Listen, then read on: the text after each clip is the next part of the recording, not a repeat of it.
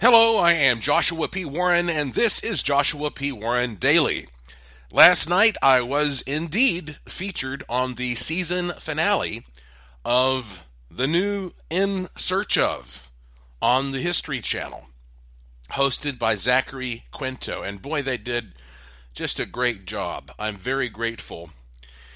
Of course, In Search Of is an iconic TV series that originally aired in the late 70s and early 80s, hosted by Leonard Nimoy, who played Spock, which is why that Zachary Quinto, who has played Spock recently, is the host of the new one. It just kind of made sense to people, I suppose, and my understanding is that Zachary Quinto has a deep, authentic interest in the mysteries of life as well.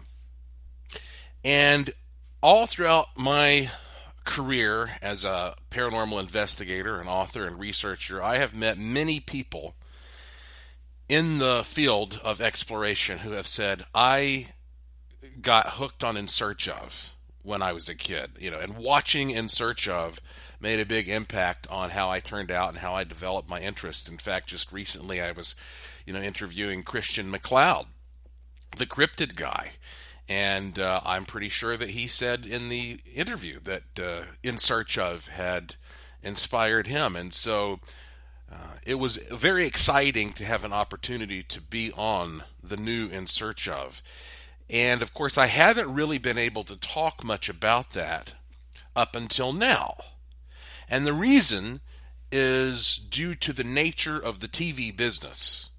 And what I mean by that, and you've heard me say this before, is you never really know if you're going to make the final cut and you're going to be on TV and how it's going to look until you watch it on TV yourself. And that's just a part of the business. I mean, I have worked on big projects where we go out and we shoot what we think some great stuff, and then something goes awry. There could be a change in the management of the production company or the network, or there could be something that happens in the world that changes the view of a certain subject and the sensitivity that it needs. I mean, there are many, many reasons that problems can arise, and that project either never airs or does air and you get cut out of it. And it doesn't matter how good you are, this happens to everybody. I mean, I could tell you some very rich and famous people who you'd be amazed to learn just ended up on the cutting room floor, but that's just how it goes in the TV and movie entertainment business. So I didn't want to talk too much about my experience with In Search Of. I'm going to now because, well, for one thing, I didn't know how it was going to turn out. And secondly, it's not wise to do that, because if you don't know how it's going to turn out, then you don't really know what you're promoting. So ironically, it's often easier to promote things after the fact than beforehand, which doesn't make a lot of sense, but that's how it works. And in fact, I knew that, when they contacted me, and I'm going to tell you a bit more about that, but I knew that I was supposed to be interviewed for at least one or two episodes. They said one would be about Atlantis and the Bermuda Triangle, and the other would be about curses and people who go out poking their nose around into research projects that they should be staying away from. And so they asked me questions related to those two areas, and it was a great interview. But it turns out that instead, it seems like they sort of combined both of those together into this two-part season finale. And I had seen that supposedly the Atlantis show was going to air last night. I saw that earlier yesterday, just by going to the History Channel website and looking that up. And it was weird how it was set up, because it said tonight, Atlantis Part 1 from 9 to 10, and then Part 2 from 10 to 11. And my understanding is it doesn't matter what time zone you're in, it will still start for you at 9 p.m. Okay, so usually this is a 1-hour show, but it was presented on the History Channel website as a two-part show constituting a total of 2 hours, with each part presented back to back. So and that's when I also realized that this apparently looks like it must be the season finale. So, so I didn't even know that until I looked it up on the History Channel. And then you might think that somebody from the production company would call me and say, hey, we're going to air this thing that you're on this date at this time, so feel free to promote away, and tell your audience to watch and all that. Nobody called me. Nobody emailed me. I didn't know that that I'd made the cut until somebody tweeted, hey, I just saw my buddy Joshua P. Warren on In Search Of. That's really cool. Congrats. And I was like, okay, I guess I must have made the cut. And so at this point, the show is already airing on the East Coast. So I realized, well, I have like this 3-hour or less window of time here in which I can let people know you might want to start watching because apparently I made the cut. And so that's when I posted on Facebook, and I think I tweeted and I said, hey, tune in tonight. I'm apparently on In Search Of. So that tells you the reality of how it goes when you get asked to be on shows like this. You just don't know. But anyhow, so yes, I was indeed on the beginning part. I think the very first segment before the first commercial break I was on. And then I was on again toward the ending, and they just did a wonderful job, and I'm very proud and very honored to be on the season finale of In Search Of. And I just really couldn't be happier with how they presented everything related to me. But I certainly did not realize how it was going to be cut together, that they were going to sort of combine those different things. So that said, let me tell you a bit more about my actual experience of being on this program, because I think that you will find it insightful, and it's just one of those things where you get to sort of look behind the scenes. So for me, this all really began right about exactly 1 year ago. I am recording this podcast on September the 15th of 2018, and last year, on September the 16th of 2017, was when Hurricane Maria developed in the Caribbean. And so again, I'm recording the evening of the 15th, so this is practically, especially by the time you hear this is the 1 year anniversary of when Maria formed, which is, of course, quite interesting because we see what's happening right now in North Carolina. But anyway, we'll get back to that also.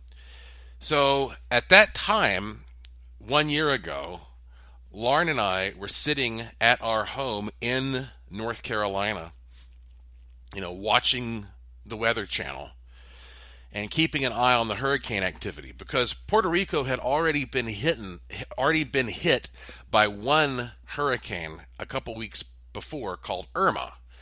But fortunately, Irma only kind of hit one corner of the island and didn't do a lot of major damage. So by the time that Maria actually developed and just went barreling straight for Puerto Rico, it was pretty obvious to me this was going to be bad. Because we're talking about a storm that hit the island, I believe, at a Category 5.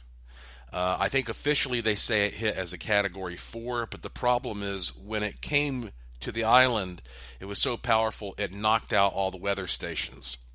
But there are a number of people that I knew of around the island who had their own private weather stations, and most of them said, until all my stuff blew apart, it was definitely within the mile per hour wind of a Cat 5. So anyway, big hurricane, very powerful. 5 is the most powerful hurricane you can get in terms of wind speed. And I remember sitting there at my house in North Carolina with Lauren, watching, as so many other people were around the world, watching Hurricane Maria just tear a line right through the length of that island. Slightly diagonal, but it covered the whole damn thing. Okay, it came in from the right and it ripped it to the left. I said, "Oh man, this is going to be bad," because I knew the infrastructure there was already weak. And nobody could communicate with anybody in Puerto Rico for a long time after that. So we, at that point, said, "Well, I guess we are going to just stay here in North Carolina indefinitely," because I had a 2-story condo down there that I was utilizing as the headquarters for the Bermuda Triangle Research Base, with various outposts around Puerto Rico with people who were taking measurements and stuff like that. So I had all this stuff down there, all this scientific equipment, and other elements of our lives. We had a dog down there, we had a car, that kind of, but we weren't going to go back down there until we knew that it was going to be a somewhat normal situation. So basically, we ended up being gone for 6 months. And when we went back to Puerto Rico, it became very evident that I could not continue doing the work that I do from Puerto Rico anymore for a long time, because the power and the infrastructure was so weak and so damaged. I mean, I very quickly made the decision. I've got basically 30 days to go down here to Puerto Rico and close up shop and get all my stuff cleaned out and shipped back and deal with this huge operation of things to accomplish within a 30-day window. And so when we went back to Puerto Rico, on the way down, we paused and we spent a few days in Miami. And both Lauren and I picked up some kind of bug in Miami, and we both got sick as hell. And so that was one of the worst plane flights I've ever had, from Miami to Puerto Rico. When I got to Puerto Rico, I was really feeling sick. And so I immediately started doing everything I could, medically and metaphysically, in order to improve my situation. And the funny thing is, as soon as I would get better, boom, I'd get hit by something else. And that's when I quickly realized that so much had changed in Puerto Rico in that 6-month period that my body was just not adapting to the bacteria and microorganisms down there. What you have to understand is that when the power is out for long periods of time like that, and all these bugs are allowed to run amok. And by the way, that's one of the things that is almost nightmarish to me. All these people for 5 or 6 months who didn't have power, they would often have to just keep their windows open at night so they could get some air in. And a lot of them didn't have screens. And so now you have all these mosquitoes that are coming in and eating people alive at night. So anyway, but the bigger issue is when you have a place that's out of power, or at least has very intermittent power for months like that, that's out in the middle of the ocean, what happens is all the normal water filtration systems start to fail. And so the water becomes contaminated. And so places where you used to go and snorkel and scuba dive and have fun will now make you sick. Not always, but the first time I got in the water, I got sick once again right after that. And Lauren didn't get in the water, and she didn't get sick, so that showed me that this was something in the water. But I think the biggest problem is that the people of Puerto Rico, the business owners, the restaurateurs, and people like that were so desperate financially that they would go out and buy food. I eat a lot of chicken, for example. They buy chicken and they'd put it in their refrigerator, and then the power would go out. And most of them don't have generators, most of these businesses. But if they do have a generator, then often they can't get gas for it because there's a gas shortage, or the gas prices go up so high, there's so much gas gouging, they can't keep the generators running. So they have this food that they've invested in trying to get back to normal, and then the power goes out and it's very hot, it's in the tropics, and the food starts warming up, and they're thinking, how long can I push this product, And so they're serving you food that is not an ideal state, okay? And so I would get various levels of food poisoning. The power would go out still all the time. And it was one of those things where, yes, I had a Sunshine Simple generator, but you can't run everything that you have in your whole house off of a Sunshine Simple generator. I mean, that would be too taxing on the generator. You can't run your air conditioning and then, of course, things like stoves and microwaves. You're going to zap your power too fast doing that when you're in an extreme situation like that. So I had the Sunshine Simple, which made my life much easier than everybody else's, but still, I never knew how long the power was going to be out, and there were times where it'd be out for days.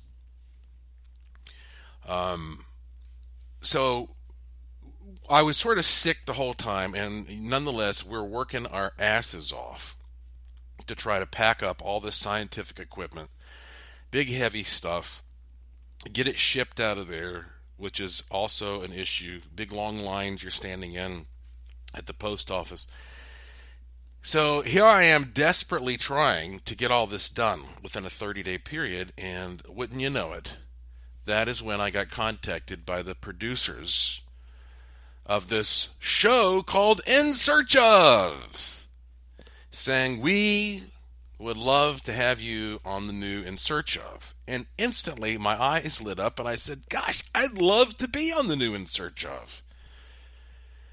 And they said, we want to fly you right now to Los Angeles to shoot with us. And I said, there's no way. There is no way that I can leave right now and go to Los Angeles and shoot with you and come. I mean, I'm in the middle of a race here, of like a dire race against time and bad conditions, and there's no way I can do this. And I don't think they could believe it. I think they thought that I was playing hardball or something like that. And I had so many conversations with these producers, who are very nice people, by the way. At one point, one of the ladies said, well, what if we actually pay to have some people help you pack up your stuff and ship it and move it so that you are freed up to come out here? I've never heard that invitation from a TV production company. And I said, well, that's really, really nice of you. But unfortunately, this is not the kind of stuff that I can turn over to another person. And not to mention the fact that, it's easy if you're not familiar with Puerto Rico to realize to forget that I'm not in San Juan. I'm on the opposite side of the island in Boquerón in Cabo Rojo, and most people who do that type of moving and industrial oriented work only speak Spanish. It's a very, very complicated situation. I said that I really am happy that you're willing to work with me, but I'm just going to have to pass. It sucks because I want to do this, but I'm going to have to pass. And I had just written that off as a missed opportunity. And, it wouldn't be the first time in my life that I've had an opportunity to do something cool, and I just couldn't do it. The timing just wasn't right. So one of the producers says, well, look, is there any way that we might be able to do something with you, remotely? And I said, yes, that's no problem. I'd mentioned from the very beginning, like, I have a good, strong internet connection right now because I bought the biggest, greatest, baddest, hotspots to bring with me before I went to Puerto Rico. Because I'm running a bunch of businesses and involved with a lot of projects all over the country, if not the world. And so I said, look, I can do an internet thing, and I've got a professional Skype line. But I said, we've got a lot of options for something like that because I have professional high-definition cameras and 4K cameras and professional microphones. And if you follow my work, you've probably seen I shoot some pretty nice little videos. I said I could actually set up a camera and we could have a Skype connection with the director, and the director is just directing the whole thing. My wife Lauren here, she knows how to operate the camera and everything. And So we could do this remotely where I shoot the good footage here, and then I'm being directed through Skype, and then at the end of it, I can either upload this footage and you download it, or I can send you a drive or whatever you want, you know. So they're like, oh, no, the director doesn't want to do that. You know, he's won all these awards, and you know, he's really particular about how he wants things set up. I was like, okay, well, I'm sorry, I guess it's not going to work then. So this goes on for a while, and finally, they acquiesce, and one of the producers was like, "We're very excited. You know, we've done everything we could to get you to be here in Los Angeles, or perhaps film with us in some other places. But since you cannot do it, then we're gonna set this up remotely with you." And I said, "Wonderful." It's still, you know, I didn't have time to do this to fit this in, but I said, "Okay, fine." So then they asked me about the background. How is the background going to work? How is that going to look? What things are going to be in the background? What's the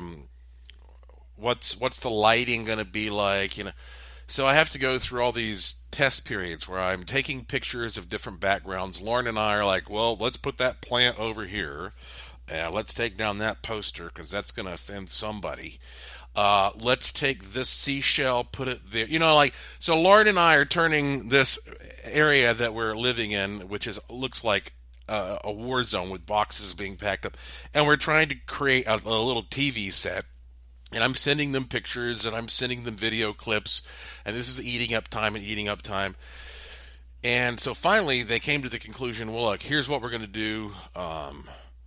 We are going to shoot you. We're gonna film you through Skype, but we with this background, this particular background that you put together.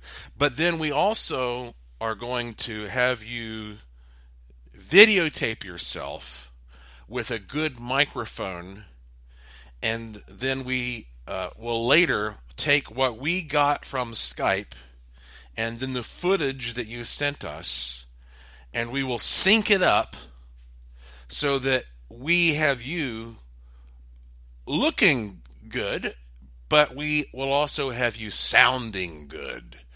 I said, it's all right, fine. So finally, the big night comes. I'm crossing my finger. Please, God, let all this work out.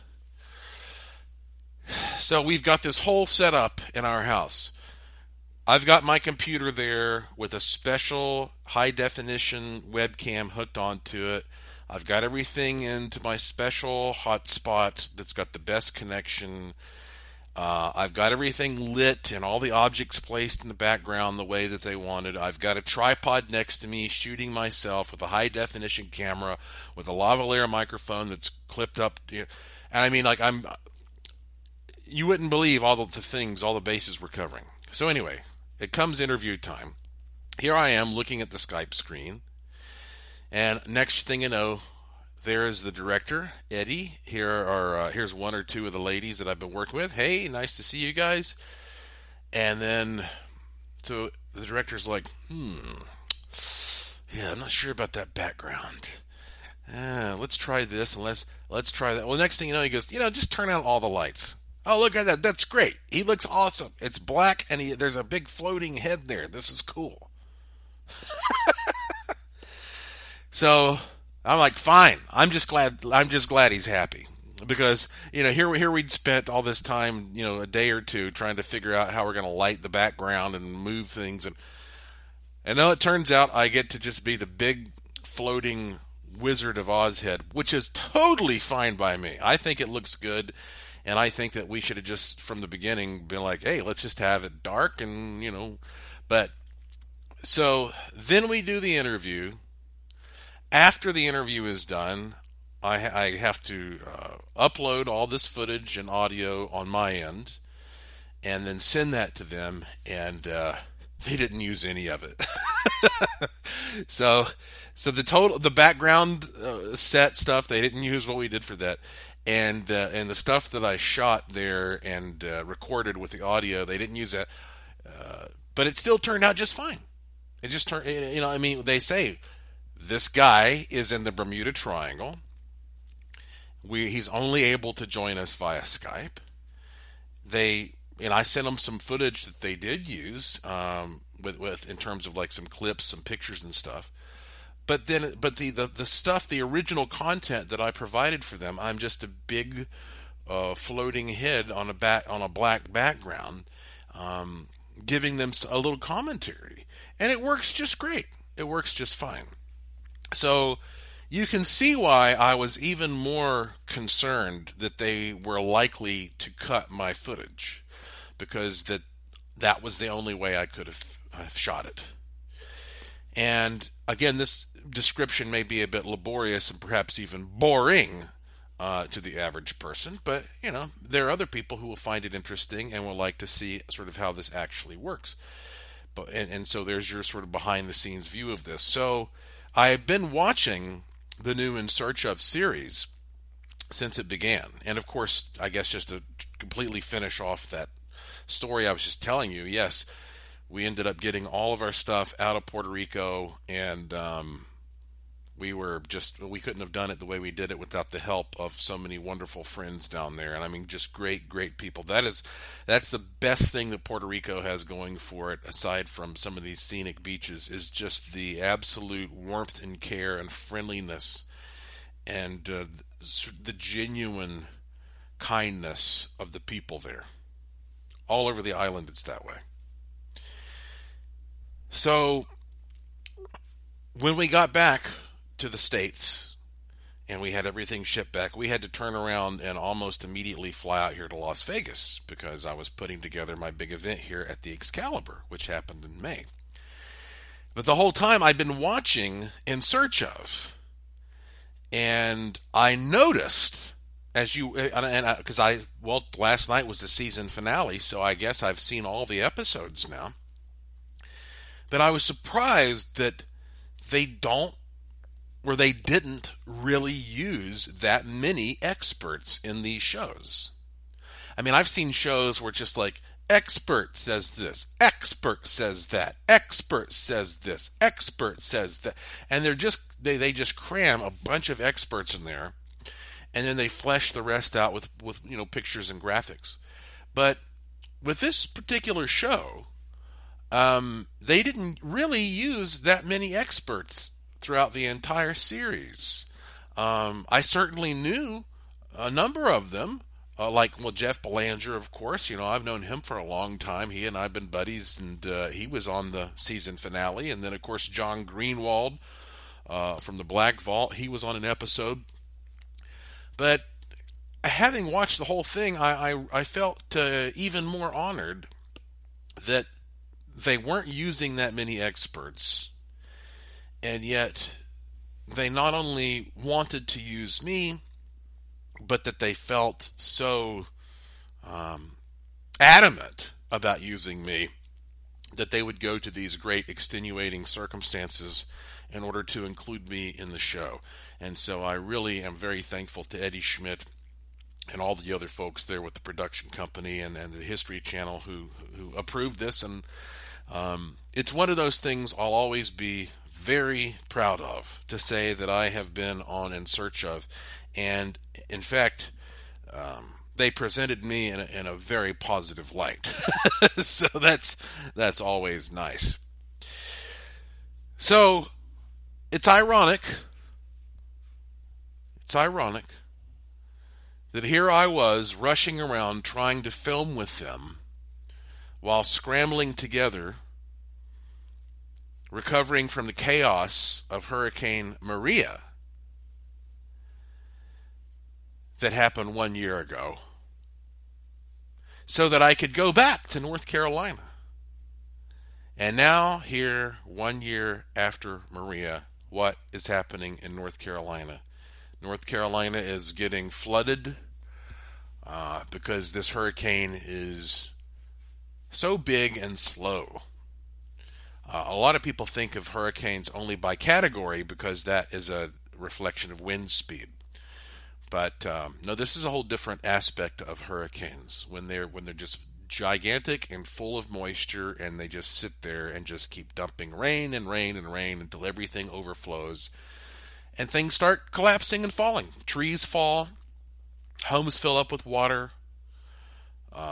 That's just, as dangerous as the wind. Everything getting soggy and just starting to tumble over and collapse on itself. And even though that's happening right now in the state of North Carolina, our haunted Asheville ghost tours are still operating every night, like clockwork, right on schedule. And in fact, some people have emailed me and said, this is one of the best tours I've ever had, because it adds a little extra dimension of spookiness to it, with this hurricane on the way. So I always tell people, look, it doesn't matter if there's a hurricane, a tsunami, an earthquake, the apocalypse. If the guide can show up and do the tour, then you're expected to show up and be a part of the tour. We don't cancel. And that's one of the things that we are proud of. But now that as we speak, North Carolina is being hit with this hurricane, it's already begun. I've already started getting emails and links to stories about the Gray Man. The Gray Man.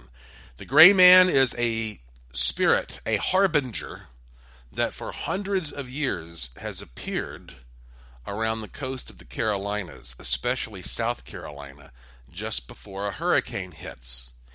And after Maria hit Puerto Rico, and I went down there and I started talking to people who had lived through Maria, I came up with all kinds of amazing stories from people telling me about seeing these spooky paranormal harbingers of doom before the event, before the hurricane, and then all the kind of stuff that even happened afterward, which sometimes was even more notable and noticeable because it was dark, there was no power, and people could really see what the hell was going on at night when they're out there without their cell phones and things to distract them. So I did a lot of radio shows talking about how growing up I was always interested in the Gray Man. The Gray Man being this apparition that's usually just seen drifting, well, I guess you could say he's sort of ambling along the beach just before a hurricane's going to hit. There are more extreme stories where people have said they got a knock on the door at night and they opened it and there's a man standing there wearing a gray hat with a gray coat. And we're not talking about Civil War. I mean, we're talking about even before that, I suppose. I don't remember exactly when the Gray Man was first seen. But people are taking pictures of this apparition. And so I figure at some point I'll do a podcast for you that goes back and just focuses more on the Gray Man. But it's too early for that yet, because a lot of these people who were at the brunt of that hurricane on the coast are still not back on their feet. It's going to be a while before they can start sharing their stories with us, their pictures, their experiences. So I don't want to be premature with this. It's too interesting a subject. So when this hurricane is completely out of the picture and everybody's back up to speed, then I want to take a look at all the information that's come in about the Gray Man and give you a report on that. So it's very interesting to me that before these hurricanes hit, something changes in the environment that can almost give you a glimpse into the other side. Well, I hope that you've enjoyed hearing a little bit more about my appearance on In Search Of and its connection to Atlantis. If you want to see a little sample video clip, just go to my Twitter feed. That's at Joshua P. Warren. And that's also how you can get informed when I have a new podcast available for you. I have a busy weekend. Tomorrow I plan to be filming some stuff, and so I doubt I'll be leaving a new podcast for you tomorrow. But if you go to joshuapwarren.com, You'll find a link to a lot of stuff I have going on. You'll find a link to my big event coming up in Los Angeles right there at the top of the homepage. You'll also find my Twitter feed, and you'll find a link to this podcast called Joshua P. Warren Daily. That's because I try to leave one for you every day. It's always short, it's always free, and you can subscribe through various means or just follow me on Twitter at Joshua P. Warren, and I will let you know when a new one is available. So there is much, much more to tell you about soon. But for now, thank you for listening. Thank you for your interest and support. Thank you for staying curious. And I will talk to you again soon.